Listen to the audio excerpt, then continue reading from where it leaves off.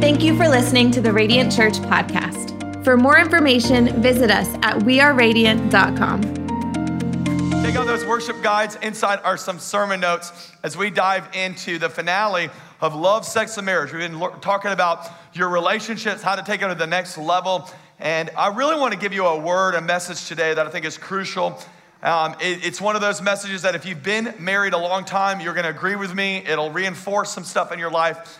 If you're not married yet, you need to hear this. If you're newly married, you definitely need to hear this. And I want to talk to you today about relationships that work. Write it down this way. Relationships that work take work. I'm going to say it again. Relationships that work. We all want relationships that work. They just take work. Why don't you say it with me at every location? Ready? Relationships that work take work. And I want you to understand that because your relationship's not going to ever accidentally get healthy. You're not going to accidentally get into the marriage that you want. You're not going to accidentally raise your kids to follow God. You're going to have to be intentional about it, and it's going to take a little bit of work. And people don't like to hear that. They don't like that word work. But I want to challenge you on how you can work towards a better marriage, a better relationship. So I want you taking lots of notes. And we're going to look at the love story of a guy by the name of Jacob in the Bible. Say Jacob. Jacob's story is found in the book of Genesis. If you have your Bibles today, open up Genesis chapter 29. And Jacob's a very important person in our faith. If you know the history of faith, we got Abraham, then we got his son Isaac, and then we got Isaac's son named Jacob. Jacob ends up having 12 sons that become the 12 sons of Israel and the 12 tribes of Israel, and they're very important in the development of our faith. So Jacob's an important guy, but I want to kind of take a step back and not talk about more his kids. I want to talk about his love life. And we're going to look at how he found his spouse and how that turned out for him today. And I think it's going to help you in no matter what season you're in life. Genesis chapter 29, we're going to start at verse 10. And here's what happened. You got a guy named Jacob. It's his brothers Esau. They're twins. Jacob goes and leaves the house to go find a spouse. All right, so what they would do is they would go to an area where their relative was at, and they would marry a relative. So that shows us that if he was living today, he would be in, Alabama, West Virginia, Plant City, hello. So he was going to his uncle Laban's house, and as he was traveling there, he got to the town of Mesopotamia that he was in, and he goes to this well, and he sees this girl at this well. He picks it up like this in verse 10. And he saw Rachel, daughter of his uncle Laban, and Laban's sheep, and he went over and he rolled the stone away from the mouth of the well. So Rachel's there at this well with her sheep, and as they're sitting at this well, she can't get the stone off the top of it. So this guy looks over and says, man, that girl's fine. There's some potential there. And he sees that she's got a need, so he kind of rolls up his sleeve. He's like, yeah, I've been to the local Jerusalem CrossFit. I'm ready to go. I've been training for this one, and that didn't exist back then, but you got the idea. So he goes over and he moves the stone away from the well, and they were able to give water to the sheep. And so he's the hero of the story. And verse 11 caps it off, and it says, and then Jacob kissed Rachel and began to weep aloud. Come on, how many know that shows us that Jacob was homeschooled right there? First kiss right there, just crying. I'm kidding. Now, if the story was a Disney movie, it would end right there. The hero comes in, saves the day, kisses the girl, and they ride off happily ever after. And how many know that's not reality? Reality is that if you're gonna make a relationship work, it's gonna take some work. And that's where our story goes, where he goes to Laban's house and says, I like your daughter. And he says, well, if you like my daughter, you're gonna have to work for her, which is what it takes in any relationship. So then we get the story behind the scenes, and it says it like this. Now Laban had 2 daughters. This is important to know. The name of the older was Leah, and the name of the younger was Rachel. We've already heard about Rachel.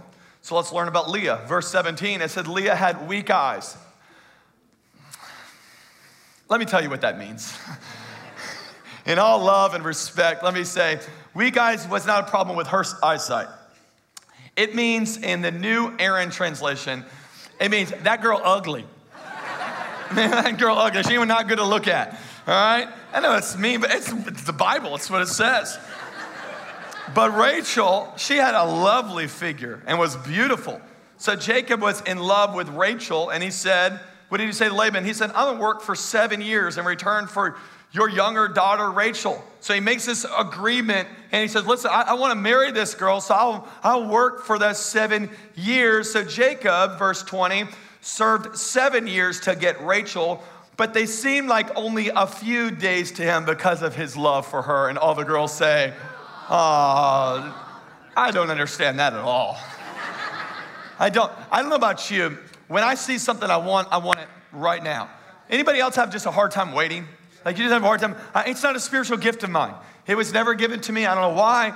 I just don't like to wait. I don't like to wait at all. I don't like to, like if you're at an appointment with me, I like you there on time. I like to be on time. If I go to the drive-thru at a fast food restaurant and I give you my money and then you go, okay, go to that next window. When I get to the next window, I expect my food there. There's nothing worse than getting to that next window and they say, excuse me, sir, can you pull into one of those parking spaces over there? No, I can't. Because, ma'am, as soon as I leave your window, you will never remember me again in my life.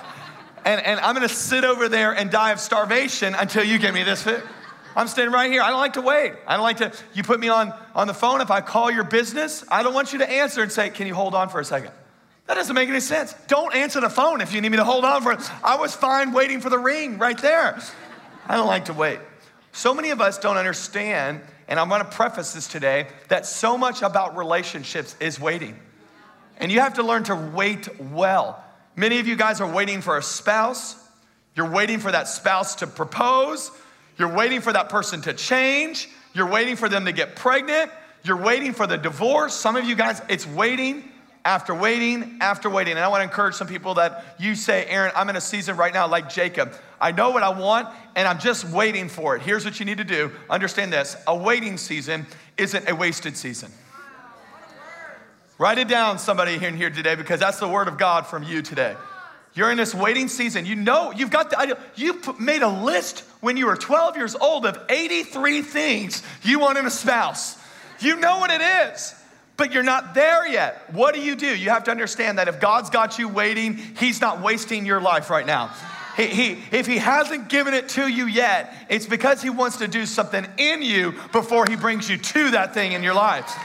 So there's a season in our life where we have to embrace the waiting season. That's why I wrote it down this way. Don't hate the wait.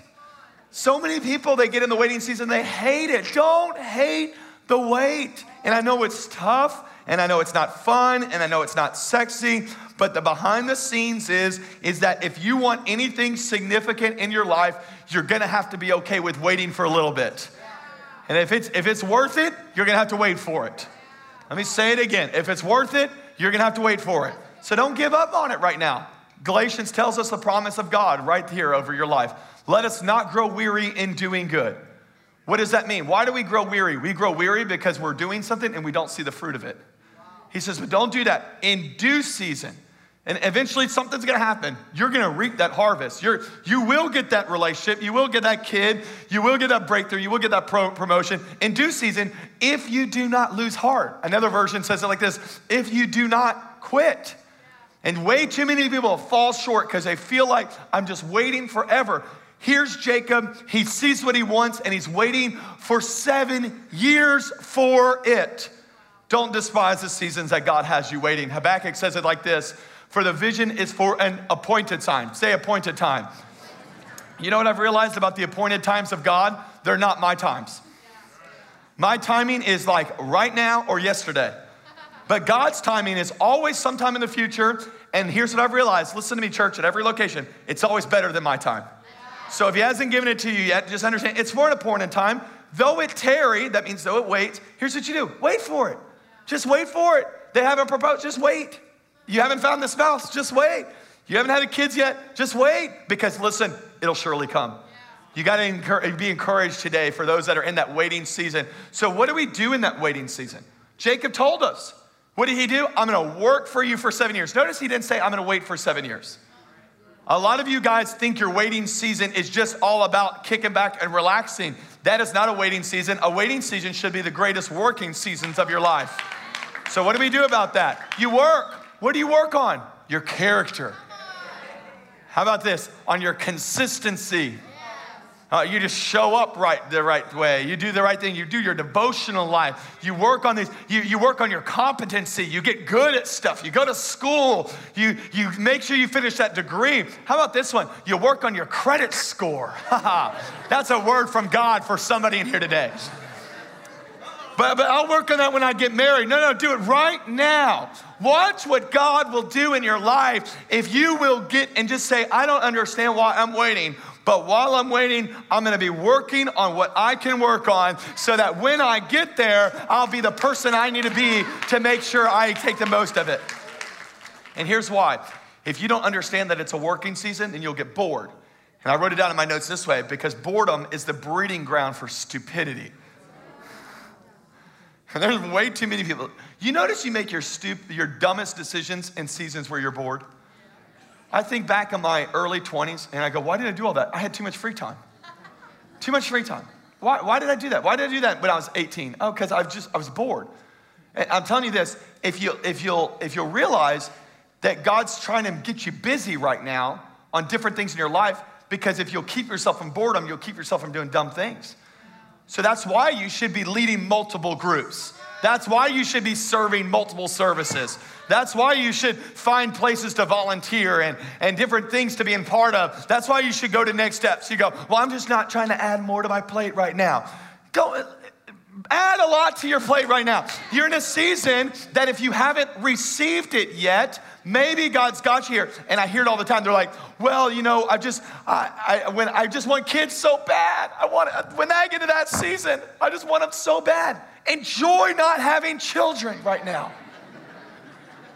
Please. And if you need that fix, come watch mine for free.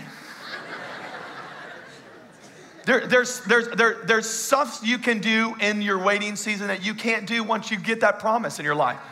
You're single right now, you can go do whatever you want. You spend money whatever way you want to spend it, and you just go, I want to go and do that. You just swipe the card. There's nobody else looking. You just swipe that card right there. And when you walk away, you go, oh man, I can do that because I'm single right now. I'm going to enjoy the waiting season that God has in my life. You got to embrace that waiting season in your life. Story goes on, it says it like this. Let me just pause. I got to say this. I did a little studies this last week on what makes a diamond. And diamonds, they look like this. This is the one that I got at Katie's ring. It's really powerful. So, no, it's not even close. But so diamonds look beautiful, and everybody wants a diamond. The girl's best friend. That's what they say. And I realized diamonds don't look always like this. Here's how you form a diamond. It's about 100 miles below the surface of the earth. There's a thing called the mantle, where there is intense heat, intense pressure, and there's a massive amount of time that there's this massive amount of pressure, 2,000 degree temperatures with 725,000 pounds per square inch of pressure. And it takes the graphite and that material and forms it and melts it and makes it into something beautiful like this. Everybody wants the product. Nobody wants the process that it takes to make it into it. I'm telling you, what I've realized is the seasons that I feel like I'm underground, the seasons I feel like the pressure's on, the heat is on, nobody sees me, it looks difficult. Guess what? It's because God's got you in this season because he's trying to create a diamond out of you that's gonna be beautiful, it's gonna be life-changing. So don't give up on it, because here's what happens with the diamond. Eventually, a volcano or something happens from underneath and blows it to the surface. And there's a lot of people that are single, that are married, that don't have kids yet, that are sitting there and they're struggling, and you feel like, I'm under all of this pressure. I'm under all this pressure. Give God time, because eventually one day he's gonna come up underneath you, he's gonna bring you to the surface, and he'll bring you that destiny and that promise that he's brought into your life. Come on, give him better praise than that today, church. That's good preaching today, Aaron Burke, I know. Verse 21, so remember he waited for 7 years, and look what happened. Then Jacob said to Laban, give me my wife. That's awesome. My time is complete and I want to make love to her. The weird things you say to your uncle, huh? Weird. So when the morning came, verse 23, the evening came, he took his daughter Leah, so Laban took Leah, remember weak eyes Leah, and he brought her to Jacob, and Jacob made love to her. Should I go there? How excited do you have to be that you don't even know who's that person in front of you at that moment right there? Told you, Love, Sex, and Marriage series. We're having fun. When morning came, there was Leah. So Jacob said to Laban, what is this? It's the Bible. What is this that you have done to me? I served you for Rachel, didn't I? Why have you deceived me? And Laban replied, it is not our custom to give the younger daughter in marriage. He says, listen, you didn't read the terms and conditions correctly. The fine print, you didn't read it right. Like, hey, you got to take Leah first. And he says, listen, finish this bridal week, and then I'll give you the younger one also in return for what? Another 7 years. What? Hey, let me just put this in practical terms, because you're looking at this going, this is never going to happen to me. Let me tell you how it does happen to everybody. You wait for that relationship. God brings you that relationship. Eventually, one day, sometimes it's the day after you get married, sometimes it's weeks after, months after, years after. Eventually, you wake up and you look at that person next to you and go, that thing's uglier than I thought it was gonna be. And I'm not talking about the person, I'm talking about the marriage. It looks different than I thought. I thought they were gonna act this way. I thought they were gonna approach me this way. I thought they were always gonna have good breath, and I thought they were always gonna have perfect hair, and I thought he would always open the door for me, and now he runs ahead and slams the door in front of me. Like, what's the deal? Because listen, eventually you're gonna have this moment in every relationship where it just doesn't look like you thought it would look. So here's number 2, ready, write it in your notes. When the relationship turns out different than you thought it would, here's my challenge for you today. Don't run from it, work on it. Work on it. And if you'll learn to work on it, God's got you there. I love this story of Jacob because after he gets married, the work starts even more. So it shows me that if you think the work is over once you get married, you are deceived. This is where the work actually starts. So here's the 3 words. I want you to get them. I wrote it down in my notes, they're not in yours. Simply these words, work on it. It's not what you want it to be. Work on it. It's not turned out great. Work on it. If you'll learn to work on it, I believe God will honor that. And what I'm praying today across Tampa Bay is that people would receive a fresh grace in their relationship to work on problems that they've given up on long ago. You gotta work on some things because God's got you in there. You go, well, it's so bad and we're not compatible. I think anybody can be compatible if you'll just work on it. You just gotta work on it. So what did Katie and I do to work on it? We work on it through daily communication.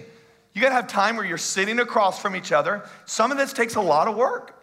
They said the average couple communicates 4 minutes a day. No wonder we can't have healthy relationships. We're not communicating. Talk about stuff. We call this couch time. It's for us, just a time we're sitting on the couch, just talk to each other.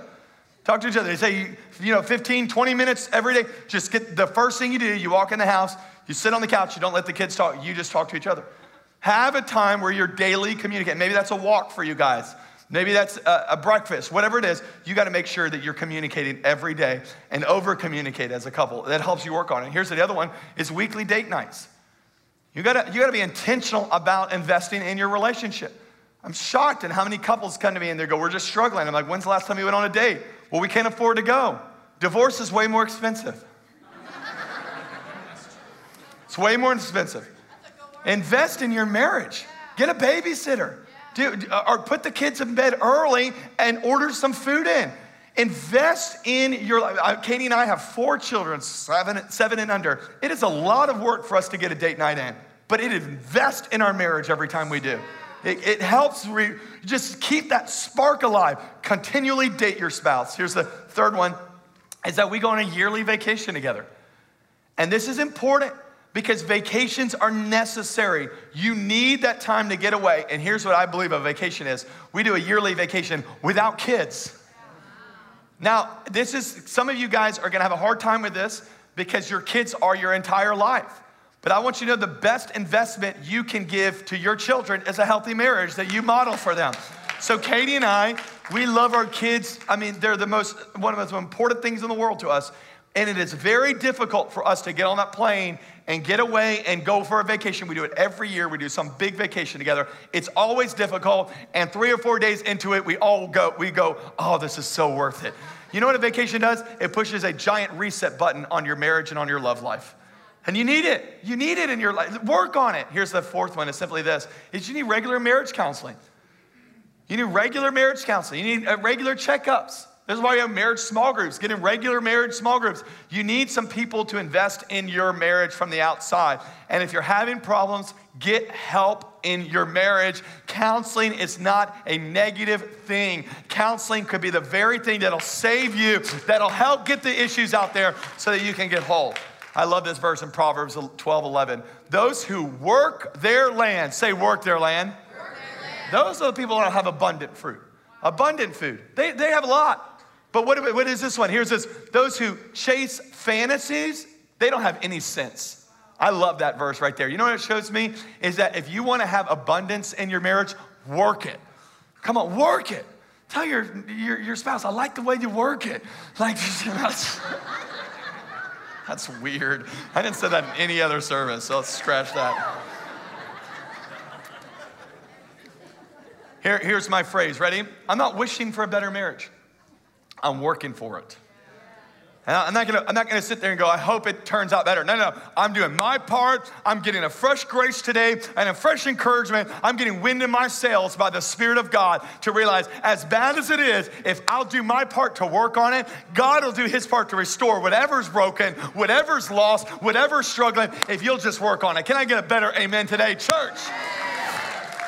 All right. So he works on it for another 7 years, and the Bible says it like this in verse 28. So Jacob did so, and he finished the week with Leah, and Laban gave his daughter Rachel to his wife, and he worked for Laban for another 7 years. Verse 22. Bible says that they tried to get pregnant. They had issues, which, by the way, in any marriage, you're going to have some struggles. You're going to have some issues. You're going to have some deficits. So they worked through those deficits, and the Bible gives us a story of Rachel getting pregnant after a long time, which, let me give some encouragement to some people who are trying to have a baby. Just keep trusting God. Keep relying on him. Bring the supernatural. Just pray with each other. Say, God, we give this thing to you. I really believe God wants to bless you guys with it to be fruitful and multiply as a church. I feel like that's for somebody.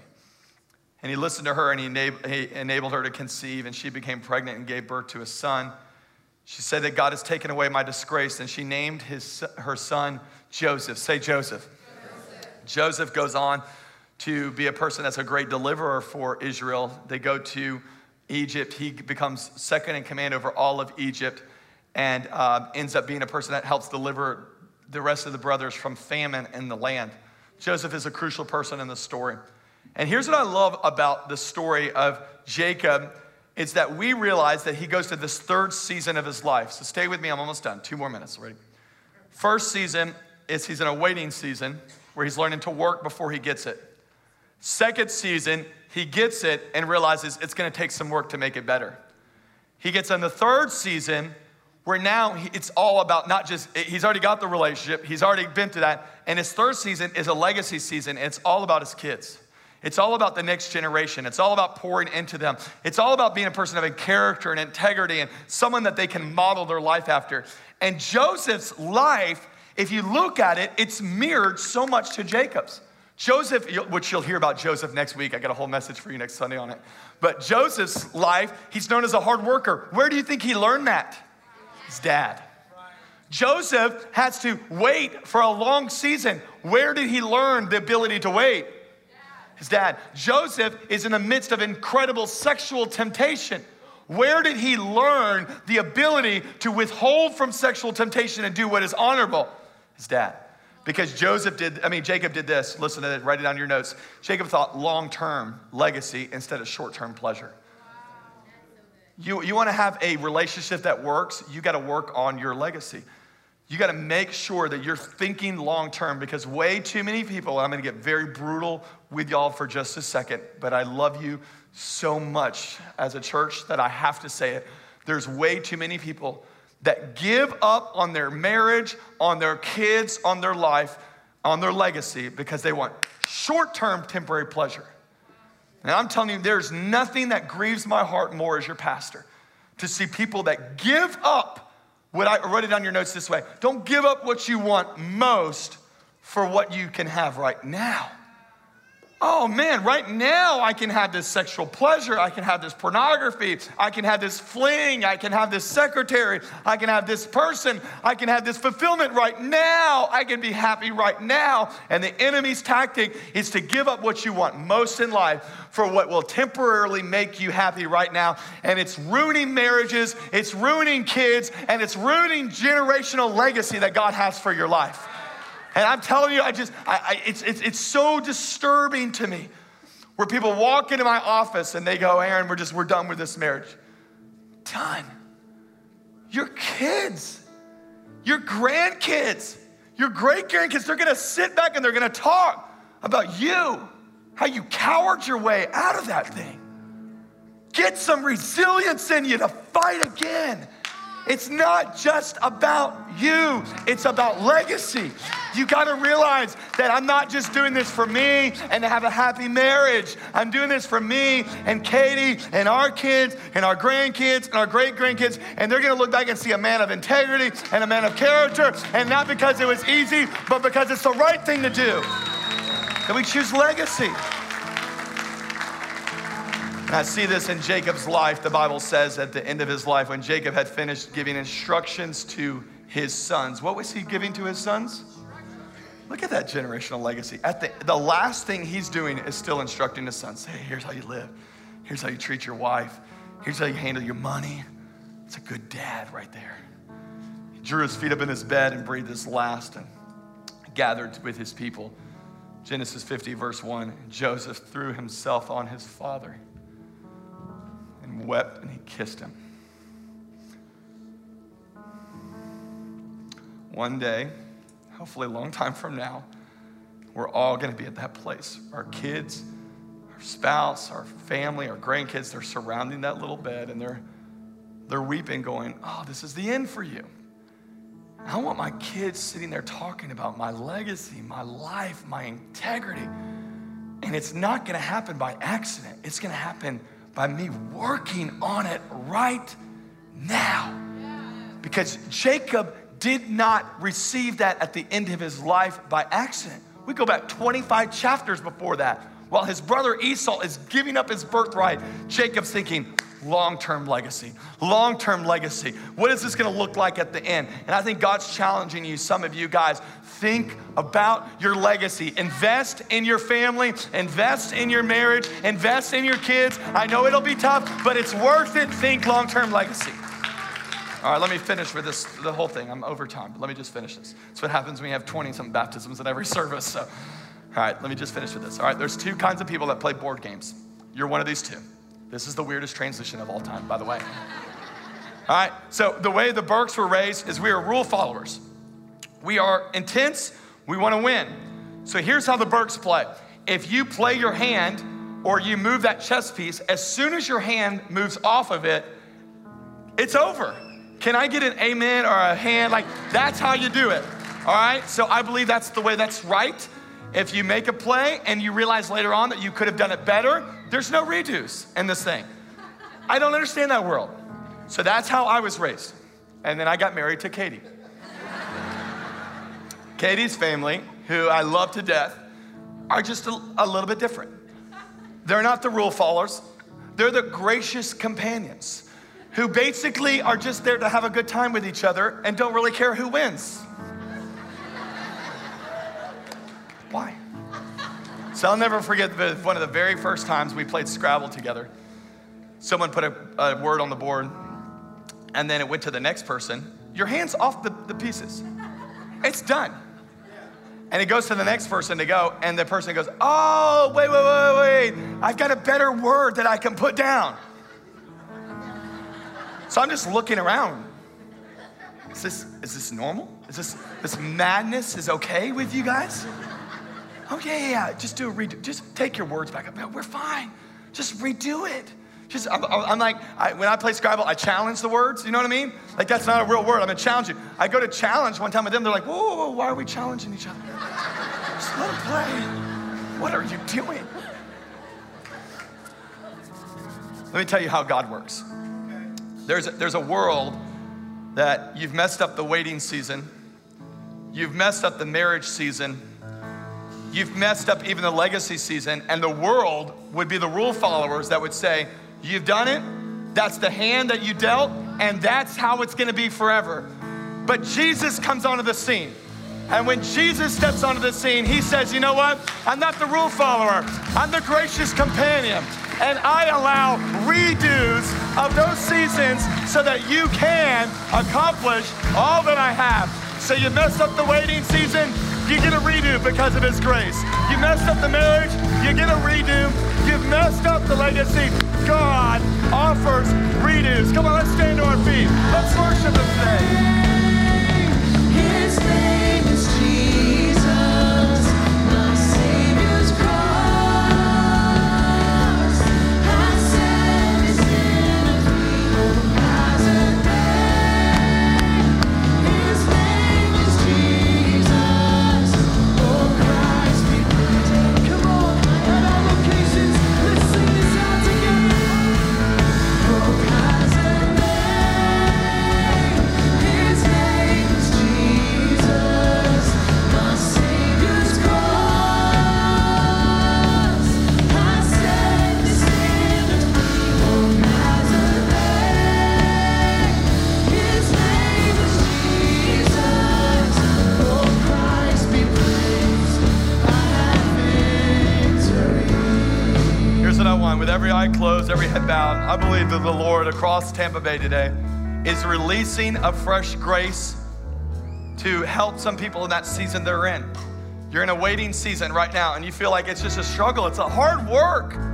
I believe God's giving you a fresh grace, fresh power, a fresh encouragement to wait well. There's other people that you're in marriage, and it seems like there's just so much y'all got to work on. God's saying, I'm giving you a fresh grace today to work on that, to be sacrificial and to be helpful to each other. There's other people that you're in that legacy season. You feel like you haven't done well with your kids or your grandkids. I believe God's releasing that grace over you even right now. Just receive it at every location. As I prayed over you, Lord, I pray for your church today. Lord, let them receive a fresh grace, a fresh empowerment to work on that relationship, to be in that season of waiting and work, to be in that season of marriage and work, to see in that season of legacy and work. Let us work well so that we can do all that you've called us to do. For those who are wanting to give up, Lord, put that fresh wind in their sails to work. And I thank you that through it, you're gonna bring a miracle in their life. With every eye closed, every head bowed, you're in here today and you don't have a relationship with Jesus. You can. I believe God wants to give it to you right now. He went to the cross for your sins and ours. And I'm telling you, he went to the cross because he knew that relationships at work take work, and he did the work on the cross for you. And he did it so that you can have a relationship with God. So what do you have to do? You have to surrender your life to him. You have to say, I don't want to do it my way, I want to do it your way. You just saw across all of our locations, so many people make decisions to say, I'm giving Jesus my life. It's the best decision you can ever make, and you can make it right now. If that's you, with every eye closed, every head bowed, we're not going to embarrass you, but I do want you to respond in faith. Say, I'm ready to give my life to Christ today by throwing your hand up on the count of 3. 1, 2, 3. Throw that hand up across there. Look at the dozens of hands coming up all over. Those in St. Pete, Brandon, Heights. Just wave it at me, put it right back down. Just pray this prayer. Let's pray it all out loud together. Say, Dear Jesus, today I give you my life, my past, my present, and my future. Forgive me, cleanse me, give me a fresh start. For the rest of my life, I will follow you. In Jesus' name we pray. And everybody that believes it says, come on, let's celebrate for the best decision they've ever made in their life. Thank you for listening to the Radiant Church podcast. For service times or giving options, visit us at weareradiant.com.